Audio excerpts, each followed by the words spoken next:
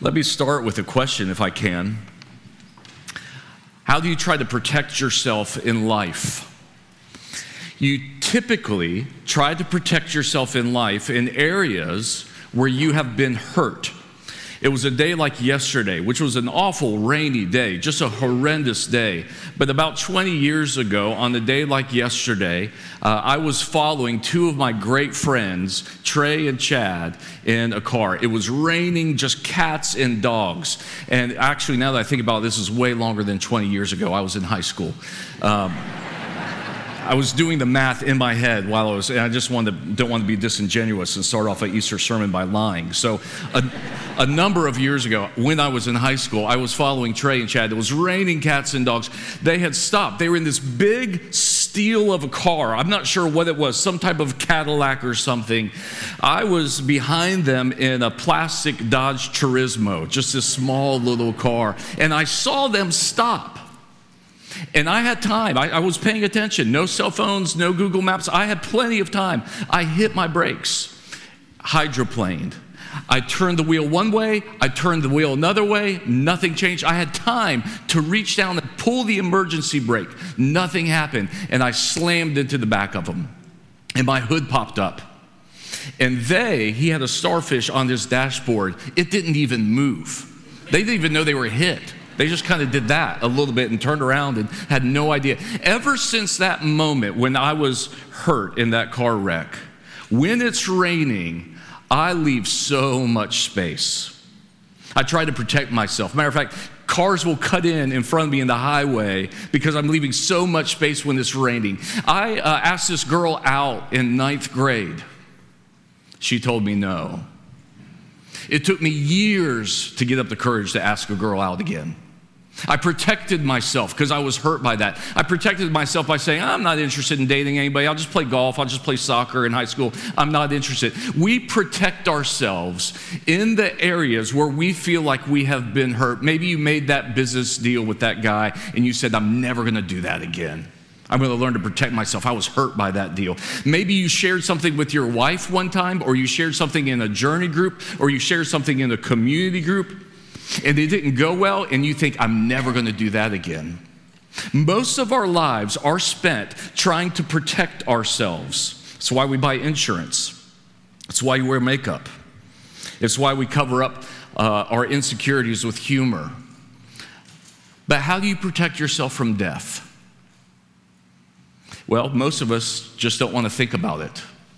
Matter of fact, Ernest Becker is a famous anthropologist. He wrote a phenomenal book. He's a psychologist as well, and it's called The Denial of Death. And his basic thesis is this: we set up so many structures in this life to protect us from ever having to think about the fact that we're all going to die. Becker says it this way. He says, modern man is drinking and drugging himself out of awareness, or he spends his time shopping, which is the same thing. As awareness calls for type of heroic dedication, this culture no longer provides for him. Society contrives to help him forget. Or alternatively, he buries himself in psychology in the belief that his awareness all by itself will be the same kind of magical cure for his problems. In other words, we set up protective structures of entertainment, protective structures of industry. All of these things that we set up are all meant to keep us from having to think about the reality that we're all going to die. And the problem with the resurrection is it just feels so far away that typically we don't think about it in July or in August, do we? We think about it in the spring. But if I bought you tickets for Taylor Swift, and this is where you have to do the work in sermons. Say you don't like Taylor Swift, that's okay. Substitute whoever you like. But Taylor Swift is a hot item right now. I buy you tickets for Taylor Swift, and you say, that's great, that's so generous of you. And I say, yeah, it's for her farewell tour. And you're like, I didn't know she was saying goodbye to the industry. And you say, well, they're for 2053. You would say, it's nice. I'm thankful for that. But it's just so far away. I'll think about it later. I don't even know if I'll like her. I don't know if she'll be alive. I don't know if I'll be alive. But if, on the other hand, I say, I bought you tickets for Taylor Swift. That is awesome. When's the show? tonight? What do you say? I've got to go get ready. I've got to get myself prepared. I've got to tune my heart to be able to sing all of her songs. What the resurrection is intended to do is to get you ready now, to tear down all the protective structures that you have, to make you vulnerable, to let Jesus in, and then to reconstruct. The resurrection wants to reconstruct the way that you think about three things: your body, your mind, and your soul. First of all, the resurrection reconstructs our bodies. Luke 24.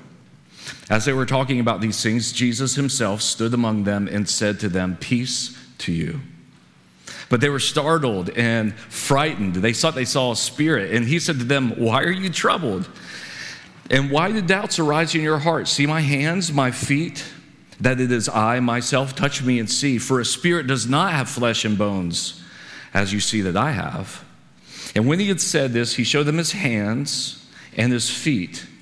And while they still disbelieved for joy and were marveling, he said to them, "Have you anything to eat?" And they gave him a piece of broiled fish. And he took it and ate it before them. See, we typically deal with death by thinking, many religions do this, the body must be escaped. So many world religions deal with death by saying, yeah, the body wasn't that good anyway. We need to escape it into some kind of nirvana. Or secularists would say this: the body's everything. Obey the body. Do whatever the body tells you to do. But here we see Christ coming on the scene. And the first thing he does to present himself, he gives the evidence of his body. Look at me. I'm alive. See my bones? See my hands, see my feet. Interestingly, he points out those two things, the two things that were pierced for our transgressions, are the two parts of himself. He doesn't say, look how I can talk. Look how I can see you. No, he says, look at my hands. Because if you remember last week, we talked about Isaiah 49. Where he says, the children of Zion have forgotten you, God. And God responded, I have not forgotten you. Look at my hands. Your name is engraved on my hands. And look at my feet. These feet that walked with you all of these miles to bring the good news of the gospel. But you might object to this. You might say the resurrection could have never, ever happened. You might say, look, Andy, I can pull 10 doctors from Prisma, and another 10 from ANMED, and another 10 from St. Francis, and another 10 from Spartanburg Regional, just making sure I'm covering all my hospital systems. Have you ever seen anybody die and come back to life? Nope, never seen it. Have you ever seen, nurse, have you ever seen anybody die? How long have you been in the business? 50 years. Have you ever seen anybody die and come back to life? No, never actually seen it. See, the tempting thing to do is to believe that these men were just disillusioned, that this never actually happened. But that's what N.T. Wright calls chronological snobbery. To think that we would think differently about something now than they did.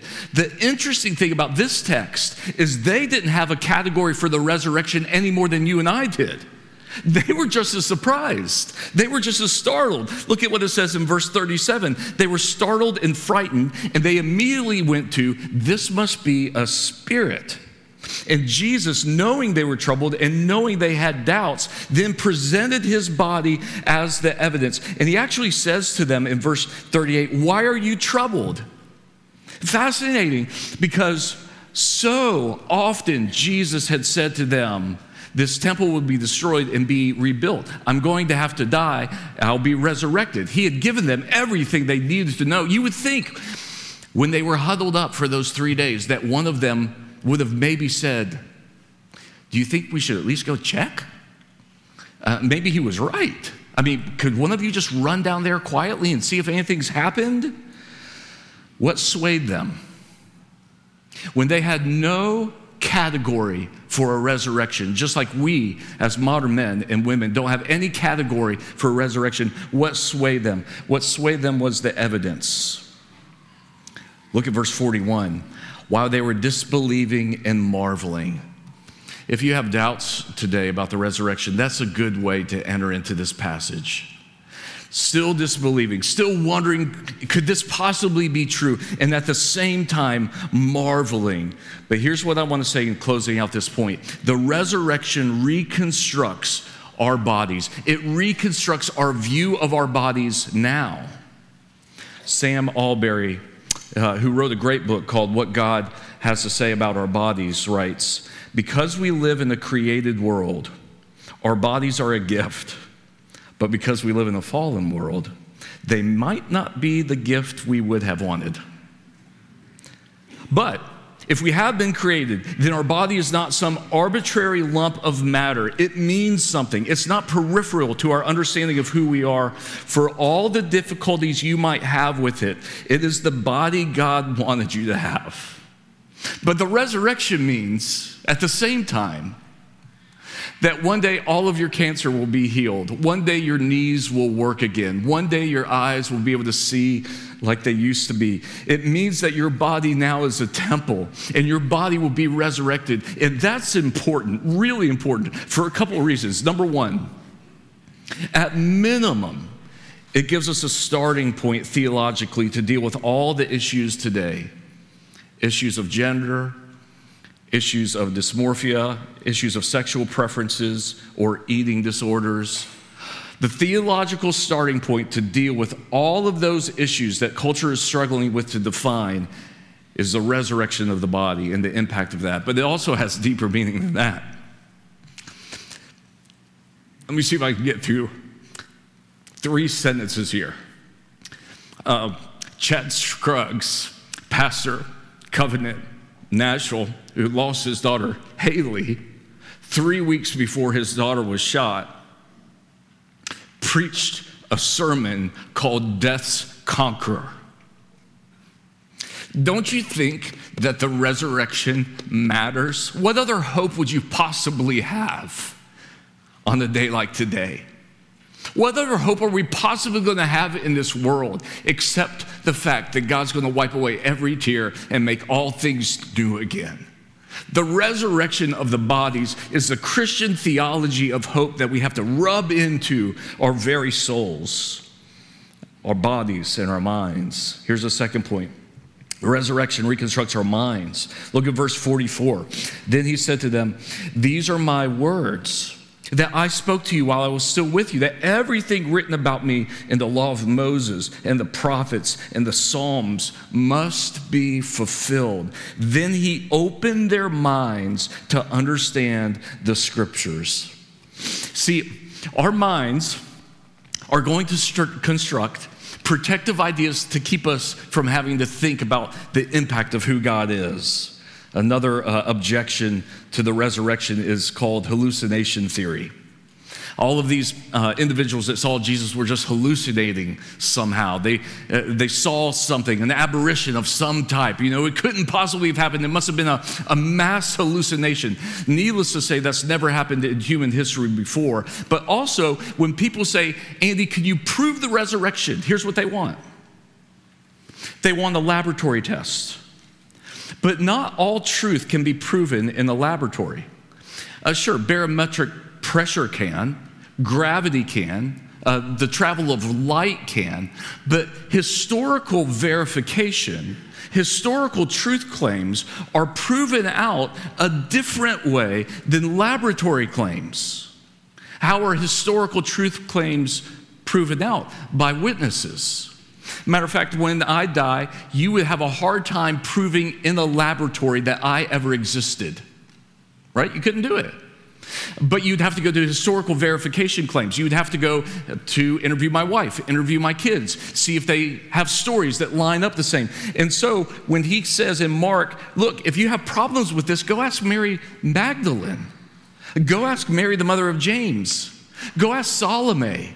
It's what Peter says in 1 Corinthians 15 when he says he's appeared to at least 500 people. We don't have a shortage of evidence here. There are so many people that have seen the resurrection of Jesus and reason with me. Use your mind and reason with me. If it didn't happen, what is the plausible explanation for how this leader led a worldwide religion with a group of 12 Jewish guys that were fumbling around? And does the hallucination theory just keep on going in perpetuation forever? What would be the explanation, the plausible explanation for how presidents and poor people, how billionaires and disenfranchised, how black or white, how people across every culture and every country all say, we believe, our hearts have moved in such a way that we believe that this man, he existed and he's risen. This is a heady quote, but I like it. T.S. Eliot, I believe in you. The majority of mankind is lazy-minded, incurious, absorbed in vanities, tepid in emotion, and is therefore incapable of either much doubt or much faith. And when the ordinary man calls himself a skeptic or an unbeliever, that is ordinarily a simple pose, cloaking a disinclination to think anything out to in the conclusion. Cloaking a disinclination. I just don't want to have to think through these realities of whether this could be true or not. So I'll just entertain myself with the vanities, be tempted in my emotion, and pull back from having to think it through. But here Jesus in verse 44, it's beautiful. He says, look, everything that's been written about me, from the law of Moses to the prophets to the Psalms, all of this is fulfilled in me. That's the one sermon in all of human history I wish I could have listened to. Jesus going back and saying, remember how you long for a prophet? That prophet is me. You remember how you long for a king? That king is me. Do you remember how you long for a priest? That priest is me. And I'm here to fulfill the scriptures, to tell you that it's all been done. And you know what that means for Christian or non-Christian? You know what everybody needs right now is grace and more of it. And that's why Jesus said the law is now fulfilled so that you by grace can keep the commandments of God. Robert Kaplan says it this way, the gospel of grace must not be turned into a bait and switch offer. It's not one of those airline super savers in which you read of a $59 fare to Orlando, only to find that when you try to buy a ticket, that the 6 seats per flight at that price are all taken and that the trip will now cost $199.95. He picked perfect numbers for that illustration, by the way. Jesus must not be read as having baited us with grace, only to clobber us in the end with the law. For as the death and resurrection of Christ were accomplished once and for all, so that grace that reigns by those mysteries reigns eternally, even in the thick of judgment. The gospel this morning means that you get to give yourself grace because it's already been given to you. It just has to be now worked into your heart because Christ died and Christ was resurrected so that you could enjoy his presence from grace. He wants to change your mind to think that you could work your way out of your sin. He wants to change your mind that makes you think that God doesn't love you and that Christ won't be good to you. He wants to change your mind that thinks if I follow God, he's going to do this bait and switch. He's going to give me initially grace and then he's going to make my life miserable. And because he reconstructs our minds, it means that in the new heavens and the new earth, he's going to heal everything that's wrong with them. All our mental illness, all our bipolar tendencies, all our depression, all our anxiety, all the ways that we don't think clearly about ourselves or others. Our bodies, our minds, and our souls. The resurrection reconstructs our souls. And he said to them, thus it is written that Christ should suffer on the third day and rise from the dead, and that repentance for the forgiveness of sins should be proclaimed in his name to all nations, beginning from Jerusalem. You are witnesses of these things. And behold, I am sending the promise of my Father upon you, but stay in the city until you're clothed with power from on high. So fascinating. What Jesus does initially is say, here's my body. And then he says, now I need to open your minds to all the scriptures, to everything that's been said, so that you can connect those dots. And then he says, and I need to forgive your sins. Now, why would he say that? That deals with your soul. Because the sins that we do are carried out from our minds and from our bodies, but they live within in our souls. And that's the part that he has to get to. That's why he says the final climax of what I've done in this resurrection is not just a promise to heal your bodies and heal your minds, but it's to forgive your very souls, to give you repentance and forgiveness of sins. But we don't think of our souls very much. That's why Jesus is constantly trying to get us to think about our souls. Mark 8, what does it profit a man to gain the whole world and forfeit your soul? What does it mean if you have everything that your body would desire and everything that your mind would desire, but you forfeited your soul in the process? The Christian hope is that we're an eternal soul. In World War II, C.S. Lewis was asked by an interviewer, what would you do if you looked up in the sky and you saw a German bomb raining down on you? And Lewis, in his wittiness, said, I'd stick out my tongue, look up at it, and say, pooh, you're only a bomb, but I'm an immortal soul. In other words, what are you going to possibly do to me? I'm made to live forever and ever. And the reason we can is because of verse 47, repentance, the forgiveness of sins proclaimed from all nations because Christ has suffered and Christ has risen from the dead. Now, let me quick in closing here speak to three people. James, no, I'm just kidding. Just three of you, come right up here. Let me speak to the atheist, the agnostic, and the believer. First of all, the atheist. Consider what Napoleon said when he said, I die before my time, and my body will be given back to the earth to become food of worms. Such a fate which soon awaits the great Napoleon. What an abyss between my deep wretchedness and Christ's eternal kingdom, proclaimed, loved, adored, and spreading throughout the world. For the atheist, I want you to see, maybe you're struggling with faith. Maybe the moniker of atheist, maybe you don't want that one. Maybe you just say, I'm not a Christian yet. I don't know what I am, Andy. I believe there might be some kind of God somewhere. I'm confused about Jesus. Here's what I want you to see. It's proclaimed to you that this God is unlike any other God that you'll ever find. Napoleon would go on to say, I know men, and I tell you that Jesus Christ is not a man. Superficial minds see a resemblance between Christ and the founders of empires and the gods of other religions. The resemblance does not exist. Everything in him astonishes me. His spirit overawes me. His will confounds me. Between him and whoever else in the world, there is no possible term of comparison. He truly is a being by himself. Let me also teach you a word. It's a Welsh word. It's called hireth, or hireth, pronounced two different ways. Hireth.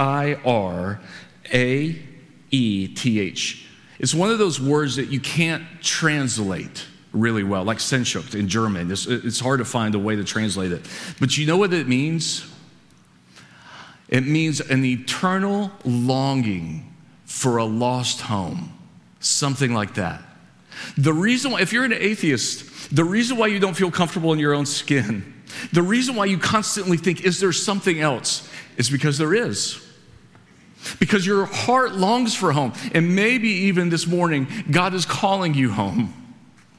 He's calling you to believe that this king is unlike any other king. That's the proclamation. Now to the agnostic, let me talk about the promise, because you see it's proclaimed in verse 47, and then in verse 49 it says, I'm sending you the promise of my Father, the promise of Christ. A lot of people are staying away from Christianity right now because of Christians. But let me put this before you, if you're in that category. Let's say you found the love of your life she or he checks all the boxes that you had when you made that list of boxes when you were 13 years old, and it checks all of them. And she comes from a big family. She's got 9 brothers and sisters, and you go to meet her family one day, and you see her family, and 2 of them you just admire, 3 of them you're a little bit different about, and then 4 of them you're like, how are y'all from the same gene pool? These people are awful. I can't stand them. If that's the scenario, and some of you don't have to imagine that scenario, but if that's the scenario, you would never let go of the love of your life because of their brothers and sisters. You would never do that. You would never say, I'm going to break the whole thing up. So fall in love with Christ first. Not all Christians you might like it. That's okay. We'll figure it out in the end, in the new heavens, in the new earth. But don't keep other people who annoy you or who you disagree with from following the King of Kings. And then to believers, let me just say this. You're clothed with power from on high. There's a beautiful picture here that the power of the resurrection is given to us in the Holy Spirit, that the tomb is never less empty as it is right now, and the cross is never as more sufficient as it is right now, and the throne is never as occupied as it is right now, that Christ our Lord lives. And so you know what we do as a believers? We say with John Bennett, look there, the Christ our brother comes resplendent from the gallows tree, and what he brings in his hurt hands is life on life for you and me. Joy, joy, joy to the heart, and all in this good dawn's dawning. At the end of the day, Christians, the point is not just to celebrate the resurrection today. It's tomorrow when the sun rises. You give yourself new morning mercies and you celebrate the resurrection again. And then the next day, when the sun rises, you give yourself new morning mercies and celebrate the resurrection again. And you do it all throughout the year until the Lord takes you home, because Christ our Lord is in fact risen. And now, Father, as we sing, we pray that you would be worshiped. We pray that you would be exalted. We pray that, as we say, in Christ alone, our hope is found. That you really would drive down to our minds, our bodies, and our souls the reality of the resurrection. Help us reconstruct how we think about all 3 of those. Help us in our minds to reason out, though our sins are like scarlet, they shall be white as snow. Help us to remember the grace that you give us. Help us to believe and to trust by your Holy Spirit that you're coming soon. Until that time, we know, Christ, that you have conquered death, hell, and the grave forever. So we live as eternal creatures, longing to meet, to see you. And until that time, on this side of the Jordan, we worship you. We pray in your name. Amen.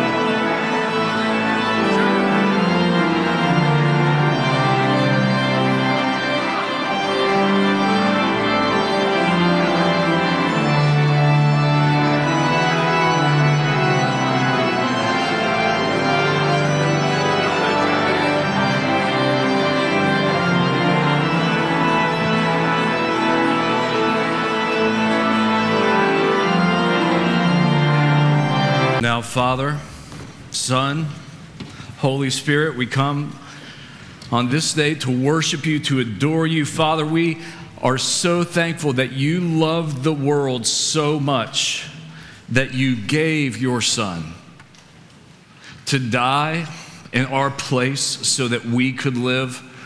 Father, you're not obligated to love us because of his sacrifice. You loved us first, and that's why you allowed this to happen. You allowed the wrath that we deserve to be poured out upon him, and you allowed the propitiation of our sins to be poured out upon him so that we might know you, so that you could be our God and we could be your people. And Jesus, we love you. You were so obedient. You were faithful to the end. You took every blow upon your body and you didn't say a word. You were silent like a lamb before its shears is silent, not because you didn't have anything to say, but because we have no defense. Not only are we sinners, but we continue to sin and dishonor you. You've created us a certain way for a certain life to live, and we constantly turn up our nose to you. We constantly think that there's a better way that we could live. We constantly are selfish and prideful, and you continually somehow forgive us again and again. Great is your grace, and magnificent is your mercy. And the Holy Spirit, we are so thankful that you have come. It's good that you've come, as Christ told us, to testify with our hearts, to be a witness in our hearts when we doubt and when we struggle to believe if this is all true. You, Holy Spirit, testify with our spirits that we are your children. And you do that by convicting us sometimes, by encouraging us at other times, by reminding us of the truths of this life. So Father, Son, and Holy Spirit, we worship you this morning. May you be pleased, we pray in Christ's name. Amen. Let me start by asking a question. Why does the resurrection matter at all? Now, here's why. Because we start to do all kinds of things in life to protect ourselves where we've been hurt. Think about this just for a second with me. Yesterday was a day, it was raining like cats and dogs, right? And it was just that awful day. On a day like that, when I was in high school, I was following two buddies of mine, Trey and Chad, and I was following them to a gym. We were gonna go play basketball together. He had this huge, like big steel Cadillac, Trey did. And I had this plastic Dodge Turismo. They don't even make those anymore, for good reason. And I was following them. It was raining like crazy. I saw them stop. I was paying attention. There were no cell phones. I was paying perfect attention. I saw them stop. I hit my brakes. I hydroplaned. I had time to turn the wheel to the right and to the left. I had time to reach down and grab the emergency brake and pull it up, and nothing stopped it. Hydroplaned, it went right into the back of them. My hood popped up. They didn't even know I hit them. They said, we felt something, but we didn't know. My car crumpled up. I was kind of injured. Ever since that moment, ever since I got hurt in that car wreck, when it's raining, I protect myself by leaving a lot of room between the other person. Always. I can't get over. I can't overcome that. The places where you have been hurt in life, you start to find ways to protect yourself. I asked a girl out in 9th grade and she rejected me. Took me years to have the courage to ask another girl out. I protected myself. I said, look, I just want to play golf and soccer and play drums, and I'm not really interested in girls. I was totally interested in girls. I was just self-protecting. You protect yourself in the places where you have been hurt. Maybe you're here this morning and you thought, I'm never going to go back to church again. Those people were so mean. They're so prideful. They're such hypocrites. And you've been trying to avoid this place because it's self-protection. Maybe you did this business deal with this guy and it just went south and you said, I'm never going to do a deal with him again. Maybe you confessed something or you shared with your wife and she just poured out guilt and shame and you said, well, I'm going to protect myself. I'm never going to say that again. I'm never going to go back to her and be vulnerable again. We protect ourselves in the places that we're hurt. You constantly do it. But here's the question. How do you protect yourself from death? When I was 11, it was my first experience with death. Katie, a friend of mine in the neighborhood, her dad got cancer and died. And 11 years old, I went to the funeral, my first funeral. It was an open casket. And I remember there standing, watching Tom lay there in his coffin. First experience ever with death. And I remember even at that point thinking, if he moves a muscle, I am going to freak out. You know, like resurrection is not normal, so I'm not sure what's going to happen. And then I got home that night, and my mom, who's a practical joker, said, could you go to the mailbox? We lived out in the country. Could you go to the mailbox and check the mail? And obediently I did. And she yelled from the front porch, by the way, there's something in our old station wagon. We had the station wagon with that big wood panel on the side. You remember those big, open the whole thing up, a seat that faces the rear way, which is only going to kill people. I don't know why they ever allowed that to happen. She said, would you open up that station wagon? There's something in there for you. I opened it up. You know what was in there? A mannequin. She had a mannequin in her station wagon. She worked for a school. They had, for some reason, they needed it for the school. And so I opened the station wagon, the light went on, and there's this person, just stuck in the station wagon after I had just seen Tom Dixon. And I hear my parents laughing on the porch. And that's why I'm in counseling right now. It's also why I'm scared of checking the mailbox and station wagons. We protect ourselves where we've been hurt or where we've been scared, and we don't really know what to do with death. Ernest Becker was an anthropologist and a psychologist, and he wrote a book called, in the 70s, it's actually still very relevant, called The Denial of Death. In that book, this is what the psychologist argues. He argues that all of us create structures in this life to keep us from ever having to think about the reality that one day we'll all die. So we have entertainment structures and industry structures and all kinds of structures that we've constructed to keep that at bay. We buy insurance, we put on makeup, we exercise, we take our pills, we try to keep it all at bay. Here's what Becker says. Modern man is drinking and drugging himself out of awareness. Or he spends his time shopping, which is the same thing. As awareness calls for types of heroic dedication that this culture no longer provides for him, society contrives to help him forget.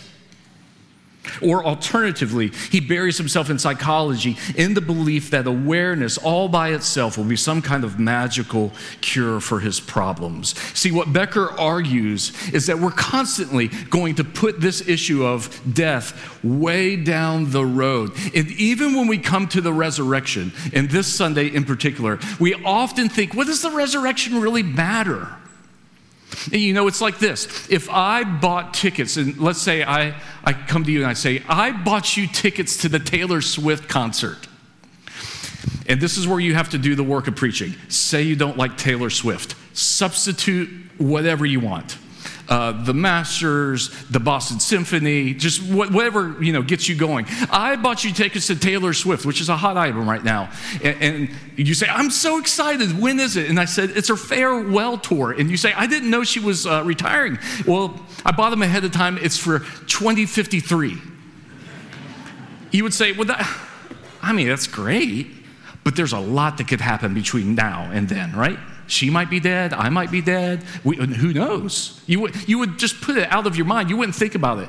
But if I said, I bought you tickets to Taylor Swift, and it's tonight, what would you say? I've got to go get ready. I've got to start playing her music. I've got to remember all the words. I've got to find the dress to wear. I've got to find a suit to wear. I don't know what guys wear to Taylor Swift. I've got to get my heart ready. Well, what the resurrection is intended to do is to reconstruct, to tear down. Christianity doesn't want to destroy you. It wants to tear you down so it can reconstruct the way you think about three things: your body, your mind, and your soul. Now let's look at this text, Luke 24. Resurrection reconstructs our bodies. As they were talking about these things, this is after the resurrection, Jesus himself stood among them and said to them, "Peace to you." But they were startled and frightened and thought they saw a spirit. And he said to them, "Why are you troubled? Why did doubts arise in your heart? See my hands, my feet, that it is I myself. Touch me and see. For a spirit does not have flesh and bones, as you see I have. And when he had said this, he showed them his hands and his feet. And while they still disbelieved for joy, were marveling, he said to them, have you anything to eat? They gave him a piece of broiled fish, and he took it and ate before them. You see, what happens is we often think one of two things. Either the body has to be escaped. That's what most religions do. You know, the point is just to get to nirvana. You have to escape the body. The body's bad. It's hindering you. Or the body is everything. That's what modern people do. We have to follow it. We have to obey it. We have to give into it all the time. No, Christianity is different. Christianity says the body is incredibly valued and it will be resurrected. And so here comes Christ with the evidence of his body. That's the evidence that he gives to them. And look what he says. See my hands? See my feet? Why those two things? Why didn't he say, look at how I can talk? Look at how I can see you. Look at how I can do all these things. But remember last week in the benediction, I closed with Isaiah 49 that says, we have forgotten you. And God says, but I haven't forgotten you. Your name is engraved on the palms of my hands. I'll never forget you. Every time I look down, he shows his hands and his feet, the two places where he was pierced for our transgressions. Here are my hands, and here are the feet that brings the good news of Christ. Now, you might object to the resurrection. You might say, there's no way that this could happen. Maybe you'd say, look, Andy, I could go down to Prisma and grab 10 nurses and 20 doctors, and I could go to ANMED, and I could go to Spartanburg Regional, and I could go to St. Francis, just covering all my bases, don't want anybody offended. And I could go all these hospital systems, I could grab 10 nurses, 20 doctors, and say, have you ever seen a dead person rise? And all of them are going to say, no, never seen it, can't happen.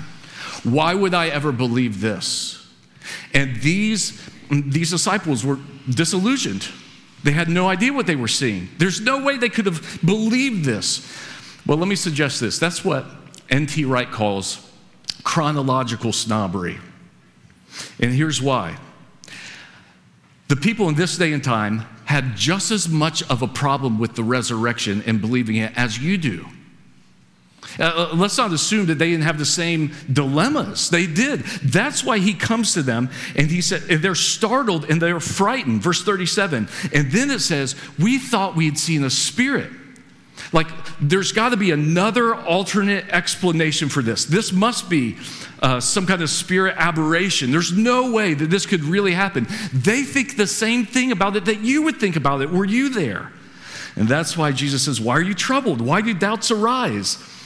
You know, they were huddled up for 3 days after he had told them time and time again, I'm going to die and be resurrected. You could destroy this body, this temple, and it will be rebuilt. At 3 days, they were huddled in their little room, scared to death. You'd think one of them at some point would have said, maybe we should at least check. Maybe we should at least walk down there and see if like what he's been telling us is true. But he didn't. They had a hard time believing it. That's why he says, look, here are my hands, here are my feet. Give me a piece of fish. What swayed them? What swayed them? Evidence. The evidence of Jesus, the evidence of his body, the evidence of him being there at that moment. Because, as it says in verse 41, they were still disbelieved for joy and were marveling. And if you still struggle with the resurrection, believing it's true, that's at least a good place to start. Because the disciples, I'm still disbelieving. Could this all be true? But if it is, my heart springs with joy.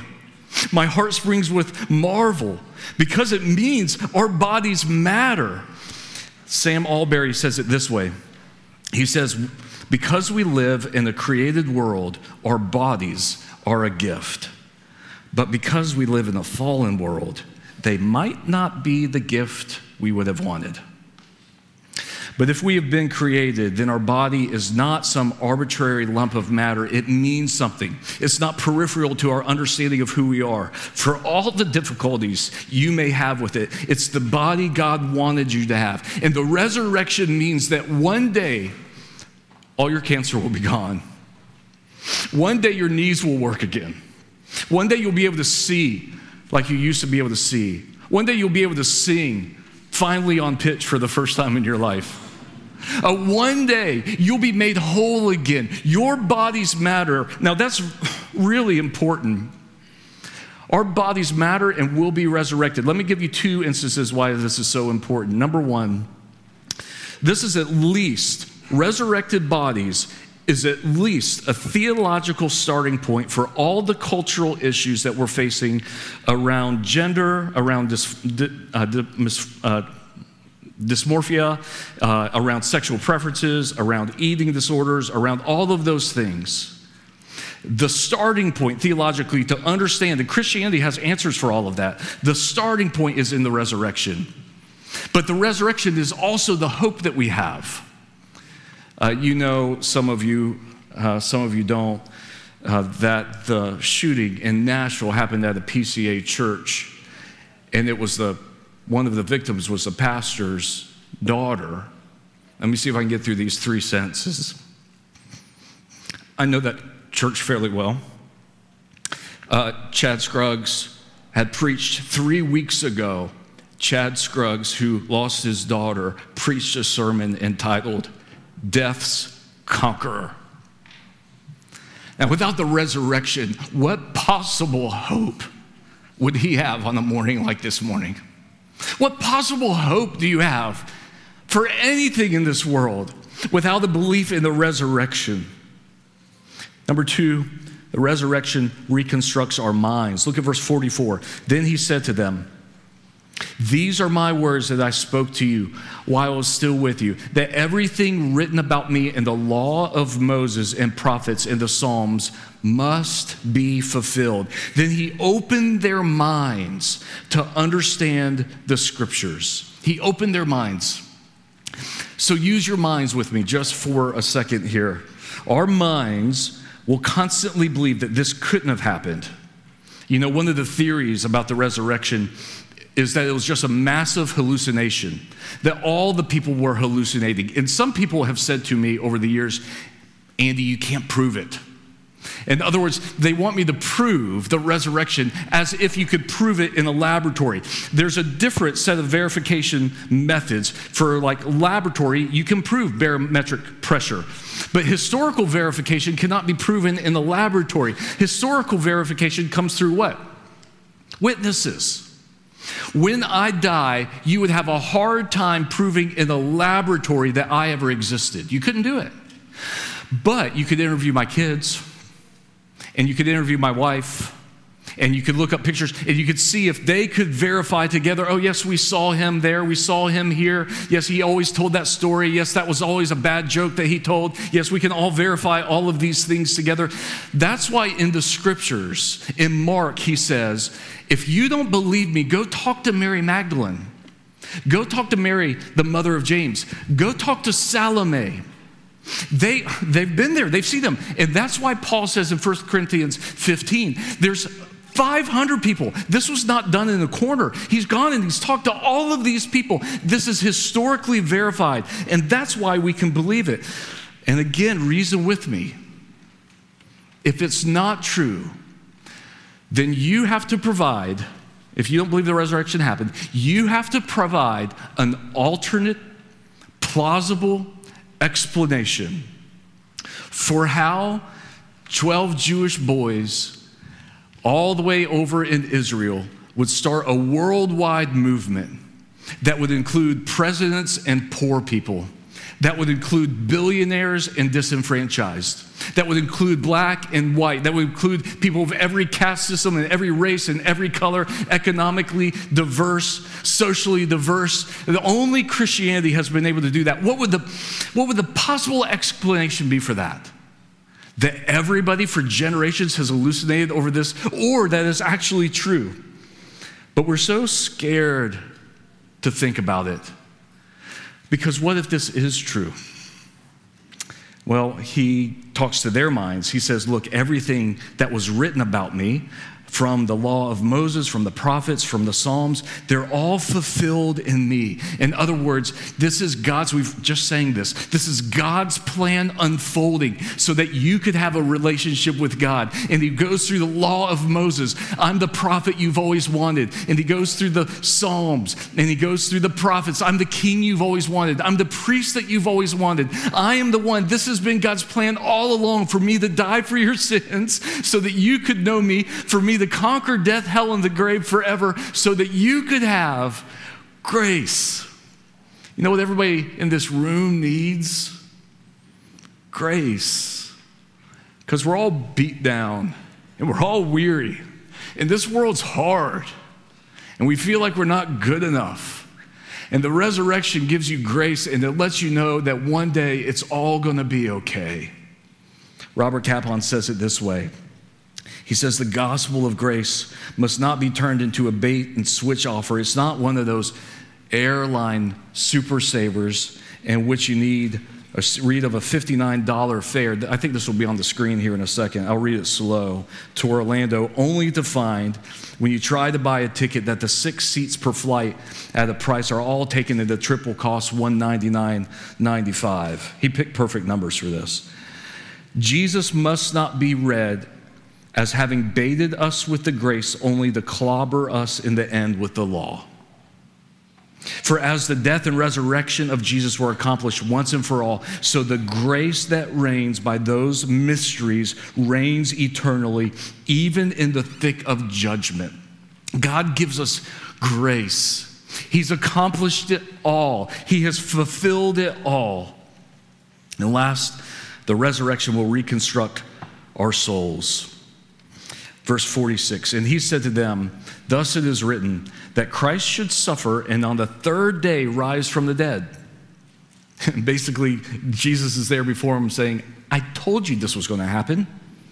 And that repentance for the forgiveness of sins should be proclaimed in his name to all nations, beginning from Jerusalem. And you're witnesses of these things. And behold, I'm sending the promise of the Father upon you, but stay in the city until you're clothed with power from on high. Now, why would he say, first of all, he starts with his body. He says, look, see my hands, see my feet, touch me, give me something to eat. See my ribs, you can see everything about me. The resurrection has changed my body. Then he moves to their minds. Let me open up all the scriptures. And then he moves to their souls. And you might say, Andy, I don't see souls in here anywhere. Oh, it is. Verse 47, that repentance for the forgiveness of sins. See, sin is not just something that you do with your bodies. It is that. It's not just something that you do with your minds. It is that. But sin's inside us. It's rooted in our souls. And so what Jesus says at the end is this resurrection also reconstructs your soul. And we often don't think about our souls, which is why Jesus said in Mark chapter 8, what does it profit a man to gain the whole world and forfeit your soul? In other words, what does it matter if you have everything at your fingertips? You've accomplished, you've worked hard, you've built companies, you've sold companies, you inherited a fortune, you've got it all. You worked for everything that you have in life, but you forfeited your soul. You're going to die just like the rest of them. And so here Jesus says, look, I've done the one thing that you couldn't do for yourself. I've given you forgiveness from your sins. And the Christian hope is that we are eternal souls. That's why C.S. Lewis, Oxford scholar, in World War II, was asked by an interviewer, what would you do if you looked up and you saw a German bomb raining down on you? What would you do at that very moment? You know what Lewis said? Lewis said, I'd stick out my tongue at it and I'd say, you're just a silly bomb and I'm an eternal soul. What could possibly happen to me? I'm eternal. I'm made for God. I'm made for this moment where I get to meet him. So here's what I want to do. I want to talk to 3 people. Chris and Bob. No, I'm just kidding. Wouldn't that be awful if I just called 3 of you to the front? I know your stories. You haven't been paying attention. You in the blue, come stand right here. I want to talk to atheists, agnostics, and Christians. These are not clean categories. You might not fit perfectly in one. But first of all, let me talk to the atheist. Maybe one who says, I don't believe God exists. I don't believe this. I think this is all a myth. I think everybody's making it up. I don't think any of it can be proven. I think y'all are all full of it. I'm here because my mom made me come. Or I'm here because my wife made me come. Or I'm here because, it's what we do in the South, whatever. Verse 47, I want you to see that, first of all, it's proclaimed to you. Napoleon said on his deathbed, I die before my time, and my body will be given back to the earth to become the food of worms. Such is a fate which soon awaits the great Napoleon. What an abyss between my wretchedness and Christ's eternal kingdom. It's proclaimed, loved, adored, and spreading through the world. In other words, here's Napoleon who conquered most of the world saying, I did it all, and I'm going to die. What a massive difference between me and what's happening with the kingdom of God. Napoleon would go on and write on the island of Elba, I know men, and I tell you that Jesus Christ is not a man. Superficial minds see a resemblance between Christ and the founders of empires and the gods of other religions. That resemblance does not exist. Everything in him astonishes me. His spirit overawes me. His will confounds me. Between him and whoever else in the world, there is no possible term of comparison. He truly is a being by himself. And if you're struggling to know or to believe that there is a God who exists, all you have to do is look at the truth claims of Christ and see that Christ is worth following, way more than following yourself. And if you're an atheist, I want to teach you a word. Hiraeth. I doubt anybody knows that word. H-I-R-A-E-T-H. Hiraeth. It's Welsh. It's hard to translate. It's much like the German word Sehnsucht. Some words in other languages, you can't find it in English. But you know what Hiraeth means? It means a longing for a home that you knew existed but can't find. Best way to translate it. Because there's something in your heart that makes you think, in the dark nights, there's got to be more to this. There's something in your heart that makes you think, could I ever be fully loved? There's something in your heart that's always longing for a place called home where you'll be loved. Something in our hearts that always longs for Eden again. And that's God calling you back. That's God calling you home. That's God reminding you, friends, that there is a God who is worth following and who wants to bring you home. Now let me speak to the agnostic. That's the person who says, I don't know, I'm maybe a Christian, maybe not. Most people in that category today, I find, are rejecting Christianity because they don't like Christians. And that's valid. I'm a pastor. I know a lot of Christians. I understand why you'd have a problem with that, right? But you see other Christians and you're saying, they're hypocrites, they're prideful, they're bigoted, they're blah, blah, blah. But imagine that you fall in love with the girl of your dreams. Or the boy of your dreams. I mean, the list you made when you were 13. I think girls do that more than guys, maybe. But the list you made, what's your ideal mate? They check every single box. And you are madly in love with her. And she comes from a big family, 9 kids. And you go to meet her family. And 2 of the siblings you really love. 3 you're okay with. 4 you absolutely hate. And you say, oh, how could you possibly be from the same gene pool? Some of you don't have to imagine that scenario. But when you imagine that, you would never break up with the love of your life because you don't like some of her siblings. You wouldn't understand it. You wouldn't reason with it. You still struggle with it. But you'd never give up the love of your life. You would simply say, I just don't want to hang out with them at Christmas. Or at Easter. But I love you so much, I don't possibly understand how y'all can be from the same gene pool. Friends, don't give up the love of your life because you're annoyed by some other believers. Don't miss the opportunity to spend your life getting to know the one person who will never leave you or forsake you, who wants to take you on an adventure of this life and love you into the kingdom and restore you and make all things known. Don't give up on Christ, but instead follow him. And for believers, first you see the proclamation for atheists, the promise, my Father, for the agnostic, and then power from on high for believers. Here's all I want to say. I want to read the words from John Bennett and see this in your head. Look there, the Christ, our brother, comes resplendent from the gallows tree.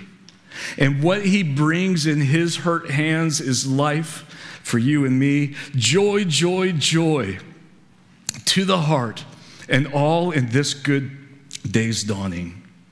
You know, for believers, the point of the resurrection is not to celebrate it today. The point of the resurrection is to celebrate it tomorrow. And the next day when the sun rises, to give yourself continually new morning mercies, to allow your heart to be stirred with the hope and the realities of the resurrection and the claims of Christianity, to be able to say day after day, all the way throughout the year, he is risen. And he is risen indeed, because the resurrection changes absolutely everything. Let me pray. Father, now even though sometimes we have our doubts, even though sometimes we struggle